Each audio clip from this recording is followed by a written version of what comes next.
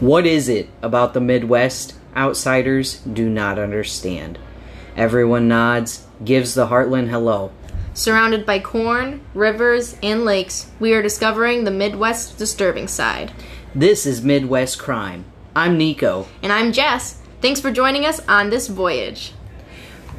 So, today, Nico has something prepared for us. We're going to talk about a survivor story. This is something we talked about. We wanted to show the power of people. Yeah. You know, something that they can overcome and share their story of what happened to them. That was a traumatic story for them. For sure. And, you know, kind of like we said last time, we care about the victims. Yes. Yes, we are interested in what these creepos and perpetrators do, but the humanity is in the victims. Yes. They're the ones that, you know, you can relate to. Mm-hmm. You can see what impact these crimes will have and who they become. Yes. And so we want to just kind of focus on that, and here and there we'll do stories that are strictly focused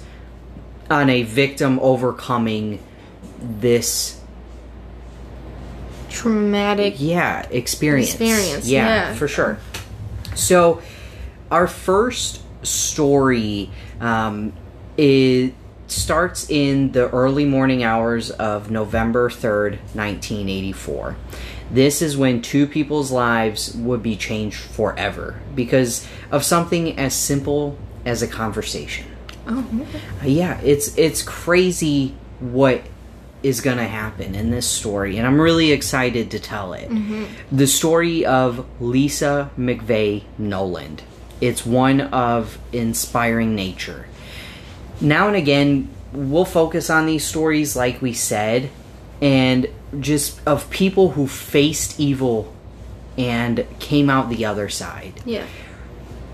Her wits saved her life from an extremely dangerous serial killer hunting the Tampa Bay area in Florida. Okay. Listeners may be asking, wait, I thought I was listening to Midwest Crime. Yeah. And you are.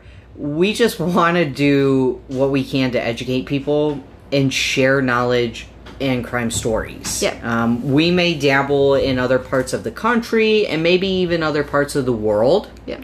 Who knows? To share stories that are worth sharing. Yeah, I agree. If it's going to make a difference, if it's going to impact somebody's life in a positive way, I am more than happy to tell a story that's not in the Midwest. Yes. We just focus on the Midwest. That's where we're from. That's, you know, I feel like it doesn't get as much focus in the true crime world. Yeah. You know, you get the West Coast, the East Coast, Florida. I think the Midwest has some really creepy people, and not that we're necessarily proud of it, right. But I think it's interesting and definitely worth going over. Totally. So we just want to take this caravan anywhere the info leads. Mm-hmm. So we're going to dive right into it and talk about the background of this survivor. The entirety of Lisa Noland's childhood was cluttered in abuse. She was shuffled from one foster home to another. Oh my gosh. Her mother was an alcoholic and drug addict who would end up living on the streets. Oh my gosh. At 14 years old, she went to live with her grandmother, and this would be a continuation of her hardships. And it's tough to think that, you know, all right, going to live with grandma, and, you know, it actually isn't getting better. Oh. She tells ABC that her grandmother's boyfriend used to put a gun to her head every time he molested her for 3 years. She stated it was nothing new. Oh my god. Yeah. And that's mind-blowing, you know? Yeah, that's awful. It is. And I feel for her having to go through that. Yeah. Right? Anyone who would have to go through something like that, it's definitely tough. And, you know, luckily we were given a very good childhood and never had to go through that, so I don't actually know what that is like. Right. But I can imagine it being terrible. Yes. So Lisa was 17 the day her life was changed. Due to the traumatic life she had been raised in and the abuse she endured, she no longer could cope with her pain. She had been riding her bicycle home from work at a Tampa Bay Krispy Kreme with a plan to commit suicide. Oh my God. Sorry. Lisa had a note already prepared and written. So that's very tough. At 17, she hit rock bottom already. Like, that's awful. Emotionally. Yeah. Yeah. She, and that's something that is very hard to come back from. Mm-hmm. Once people are at that point, there are things like the suicide hotline, which we will most definitely post in our Instagram. Yes. You guys know. That's something that is, hard for people, like I said, to come back from. Yeah. And something needs to be taken seriously in all matters. For sure. Mm-hmm. And if people are threatening it, you have to take action. Yes. And absolutely. A lot of times they don't. Or, people who will go through with it don't let people know, don't make people aware of how they're feeling. So you have to really be attuned to the warning signs and stuff for people. And notice when people close to you are off. Yeah. And what, what off is for each person is different, for sure. Mm-hmm. So we're gonna talk about the other person who is part of this story. Okay. And their part is the grim doing. And so he was born on October 14th, 1953 in Canova, West Virginia. As a boy, he had a very dysfunctional relationship with his mother and suffered multiple head traumas. And, those, You know that. If you're a crime junkie, head traumas are very common, ringer. Serious, big ringer, exactly. That and dysfunctional mother-son relationships, that's something, another big thing. You'll see time and time again. So growing up, the mother and the son had slept in the same bed, and he actually would resent her short-term boyfriends. Probably because he's getting kicked out of his bed. Yes, probably. So that's definitely a weird situation. Yeah. Warning signs are... For sure. Going off everywhere. Red flags, yeah. So he actually marries his high school girlfriend. They have 2 children, and before the wife then files for a divorce. He, after the divorce, would answer classified ads of small appliances. So he was kind of like a repairman, so to speak. Okay. Small engine repair kind of thing? Yeah, maybe fridge. Yeah, lawnmower, maybe, whatever. Things, little mechanic work. Okay. And if he found women home alone, he answered the ad, and it was just a woman with no one else home, he would rape them. Yeah, your eyebrows went clear up. Yeah. That was it. So can you imagine, and it's your handyman, you're trying to get your fridge fixed because you just want to keep your milk cold. And your husband's probably at work making money, and this terrible thing happens. And at this time that he's doing this, he was actually tried for rape. So someone pressed charges. Good. And he was tried for it, but the charges ended up being dropped. Yeah. Oh my God. And here again, we're looking at this, and it's like, what could have happened differently if the charges were gone through? Right. But you see that in cases of rape, it's hard to prove, or, blame the victim, or I feel a sneeze coming, so I apologize. Bless you. Don't tease me on my sneeze. But so I it's allergies. I'm technically allergic to cats. I love them dearly, so I keep them around. We try to, coexist, but that's what I'm betting. She's over here just looking at, she's sleeping like a baby. But so, back to what we're talking about here. The charges get dropped, and that's something that we see regularly. And then this guy probably thinks like, oh, charges got dropped. What's the big deal? I could do it again, Exactly. And that's the worst. It's awful. Exactly. So before moving to Florida, where his paths would cross with Lisa, he lives in Long Beach, California. Oh. He ends up dating a 17-year-old from across the street for a while. He would have been around 30 years old at this time. Holy crap. Yeah, so just your neighborhood 17-year-old, this little creepo. I'm not even getting into it. That's fine. He continued to do the same thing as he did before, but again would not receive persecution. The crimes were never prosecuted by local California authorities, partly because of the statute of limitations had already expired by the time he was actually caught. So, oh my God. This guy is getting out of serving his time, and we see that in a lot of these cases that, they're not being held accountable for the actions that they're partaking in. Yeah. And so they continue it. Yeah. And I'm not necessarily for harsher punishments, but I think that the punishments need to be the same. Yes. It needs to be uniform so that people like him don't slip through the cracks. Right. Mm-hmm. So now we'll kind of dabble into what happened that before the crime existed or it happened. Okay. So like Lisa was cycling home. Let's just take a moment, shout out to the eco-friendliness of her bicycling home.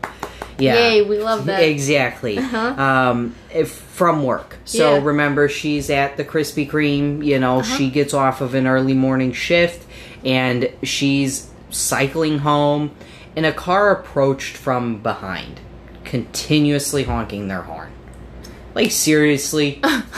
If I was a cyclist, I'd be pissed. So she was steady on her path, ignoring the noise. After a moment or two, she turned behind her to see the car was parked on the side of the road. The honking stops, so maybe she turns around to see what's going on. If he turned or down the road, Exactly. And she turned around to feel herself get pulled off her bike.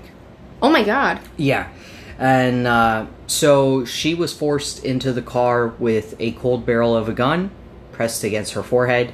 The unknown man held her at knife point before blindfolding, binding, and driving off with her. And that's just, wow. Yeah. Little does he know, she's suffering from thoughts of suicide. Yeah. So a similar idea was already in her mind of later this afternoon. Right. And now she's actually being faced with, do I really want to die or not? Yeah, and absolutely. Do I fight? Or do I just succumb to this guy? Yeah. Oh my God. I can't even imagine. Right, yeah. So we're going to take a really quick break here, and then we're going to get into the rest of her day and the crime that's committed. Yes. All right, we'll catch you in a sec. Hey crew, welcome back. So we're talking about Lisa here. She just got swept off her bicycle, just riding home out of nowhere, and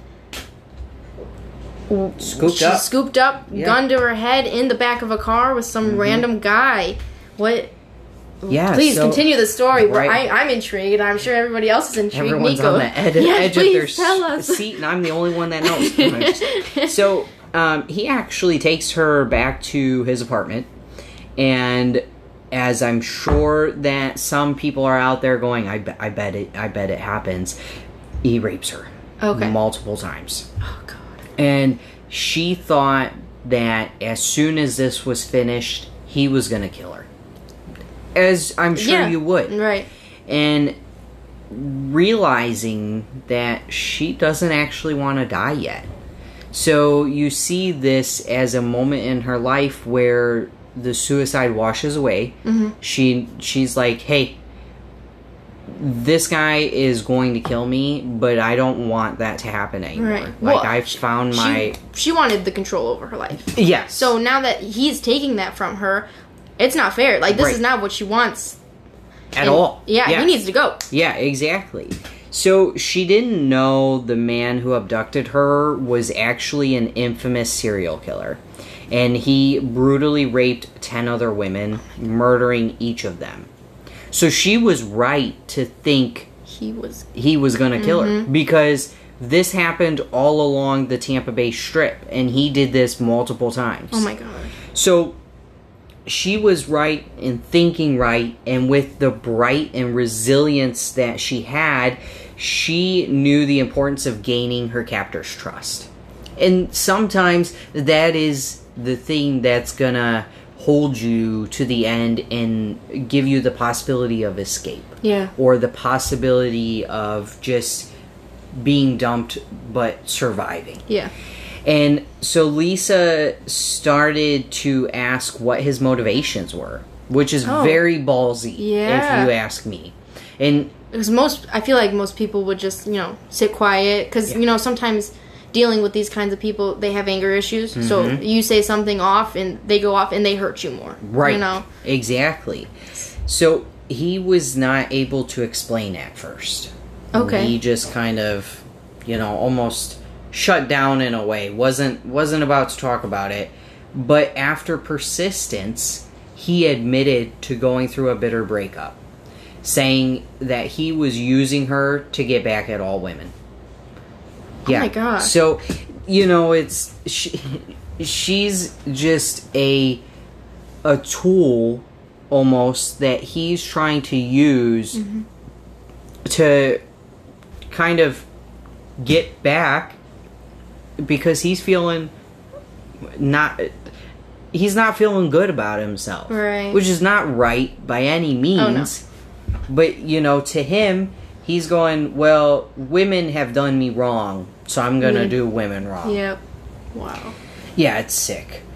But so this was the turning point in her capture. As you imagine, she's getting him to open up. Mm-hmm. And she goes, and tells him that she would have been proud to be his girlfriend. I'm sure that was very, very hard to do. Oh, after yes. being raped, being put at gunpoint, bound up in a car, but she musters up the courage to tell him, she would have been proud to be his girlfriend, and she just seemed, he's just misunderstood, sorry. Okay. It's, it's just the fact that people don't understand what he's going through. Right.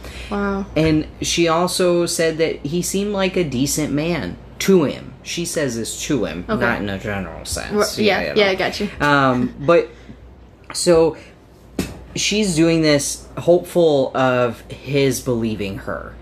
And, she's just trying to make it out the other side. And what is it gonna take to do that? And so she makes up a story of having a sick father that needed her to tend to him, and that she was just a child. Yeah. And I mean, you think about it, she's 17. She is just a child. Yeah. So that part's true. She is a young teenager. Yeah. And so she tells him this, and it actually led to him having sympathy for her, which is crazy. Wow. Yeah. And after this traumatizing 26-hour ordeal, he actually drops her off. He lets her go. Which, just the mindset of her to realize, hey, I need to tap in this guy's head. Mm-hmm. I need to talk him down and kind of get him on a level ground with me and see if I can break into him. And she did. That's She amazing. did. Yeah, it is.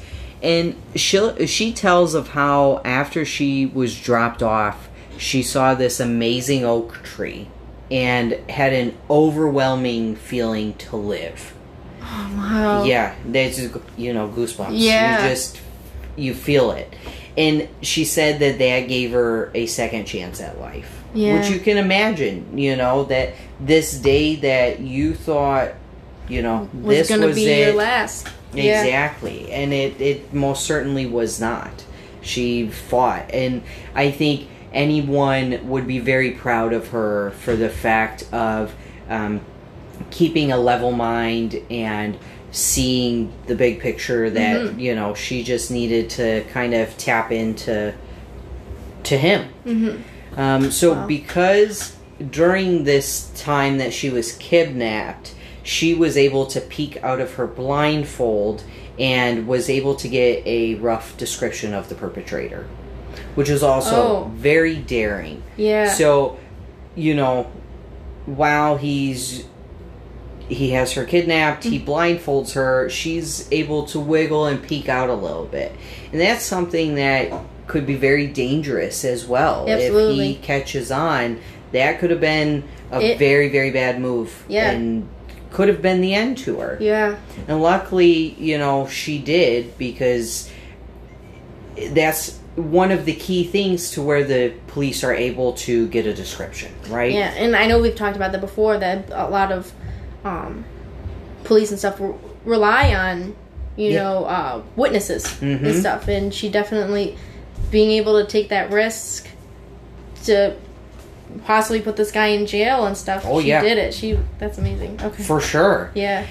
So also before he released her, he had stopped at an ATM. And so... Well, now she knows where he... if she could see. Do you think she was still blindfolded? She was still blindfolded. The whole time. Okay. But she could see, because she's peeking out, that it was near a Howard Johnson's motel and a Quality Inn.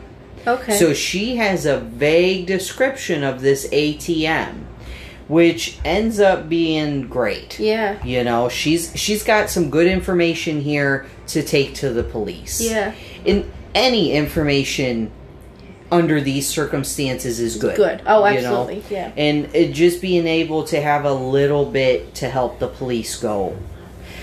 So after she goes to the police about the abduction, the officers were able to search the area and, kind of see the hotels in the area, what ATMs are near it, and they found the one.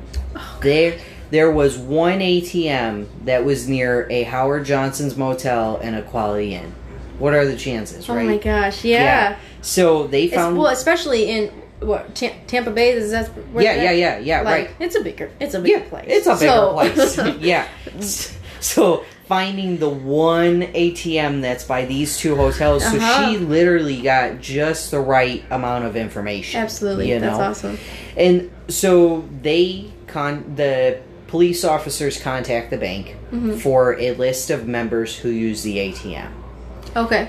Right? That's a little tough. Officers don't always get that information. Yeah, because privacy stuff kind of thing, right? Exactly. True. Yeah. But also the benefit of he used the ATM, like, they can track those transactions going through there. So and that is exactly what they do. Oh, yes. Wow, cool. And so they get this list, and it had one name on it. Oh my gosh. One person used the ATM, and that was Bobby Joe Long. Oh my god. Yes. So her survival led to his confession of 50 rapes. 50. Oh my 50 god. rapes and 10 murders across the state of Florida. That's just in the state of Florida.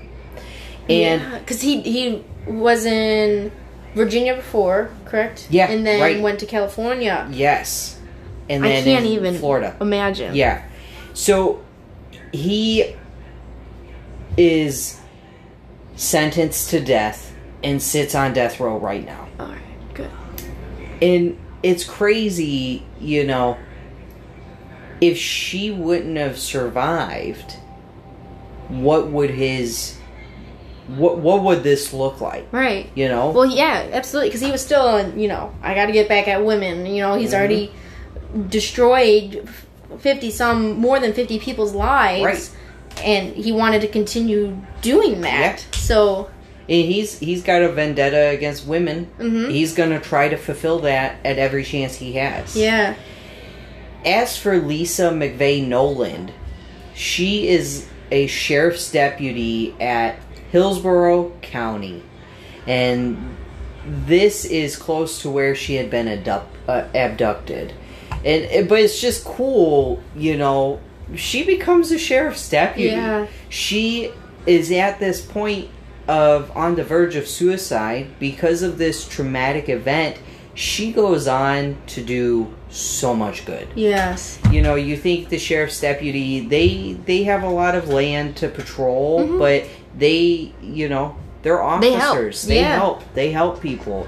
And it's a very beautiful thing that she, is able to change her life and establish this career. Yes. And I think that, some officers almost have a, natural instinct to do the job. Mm-hmm. And I think that she had that natural instinct. You think back of her peeking through her blindfold and getting that evidence almost of who he is, and the information of where they were, and being able to ask the right questions to get him to talk him down. Yes, she almost is a natural, like a negotiator. Yeah. Exactly. So it's really, really cool to see that she ends up, kind of fulfilling maybe destiny. Yeah. Oh, totally. That's amazing. Yeah. So in April of 2019, Governor Ron DeSantis signed Bobby Joe Long's death warrant, and he is now scheduled to die by lethal injection. Oh, wow. Lisa told the Tampa Tribune that she fully intends to be there to watch Long take his last breath. And this kind of shows her resilience almost, and kind of her character. I kind of like this little bit that she tells the Tampa Tribune that she'll be wearing a t-shirt with the word long on the front and overdue on the back. Oh my gosh. Because he was long overdue for some justice. Yes. And I just think that is, It speaks volumes, man. That's huge. Yeah. And she has the strength to confront her abuser and, go there to see the end of him. Yeah. And I think that's just, it's really cool that she's kind of this brave, powerful woman who can... Oh, yeah. Yeah, I mean, and going back to, the abuse from her grandmother's boyfriend and stuff like that. Still having to overcome those things, and then having a gun pointed at your head from him, and then getting stuck into a car from a stranger with a gun pointed at you, and to be able to talk your way out of it and get out of the situation and be where she is at today. Yeah. That's really amazing. And all that happened before she was even able to vote. Yeah. The things, people will complain about the pettiest things, and this woman took a very, very bad hand and created a great life for herself. Yeah, absolutely. It's very inspiring. I kind of, was just looking things up and came across her story, and as I was reading it, I was like, man, if I have kids, and if I have a daughter who, gets put in a circumstance, I hope that she has the strength and resilience that Lisa Noland does. Yes. Because that's just, it speaks volumes of, the person that she is. It's a very, very great story, and this is why we had to branch out to Florida. Yeah. The story itself is just awe-inspiring. Yeah, and we hope you all enjoyed it too. For as much as we did. Yes, yeah. Because like I said, I definitely, I I was researching, and I was like, OMG, this woman's great. Yes.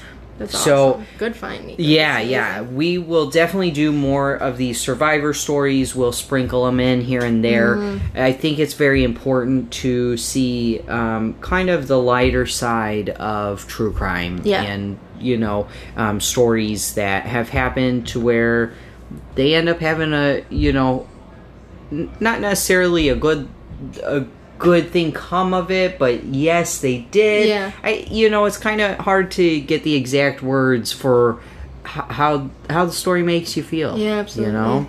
And we welcome you guys to share how the story made you feel on our Instagram. Yeah. As you know, it's Instagram/Midwest Crime. Or, as always, I love a good email. Hit us up at midwestcrimepodcast@gmail.com. Yes, please. We want to hear your thoughts and feelings on this story. I know it's a very powerful one, and if you can relate to it in some way, we would love to listen to your story as well.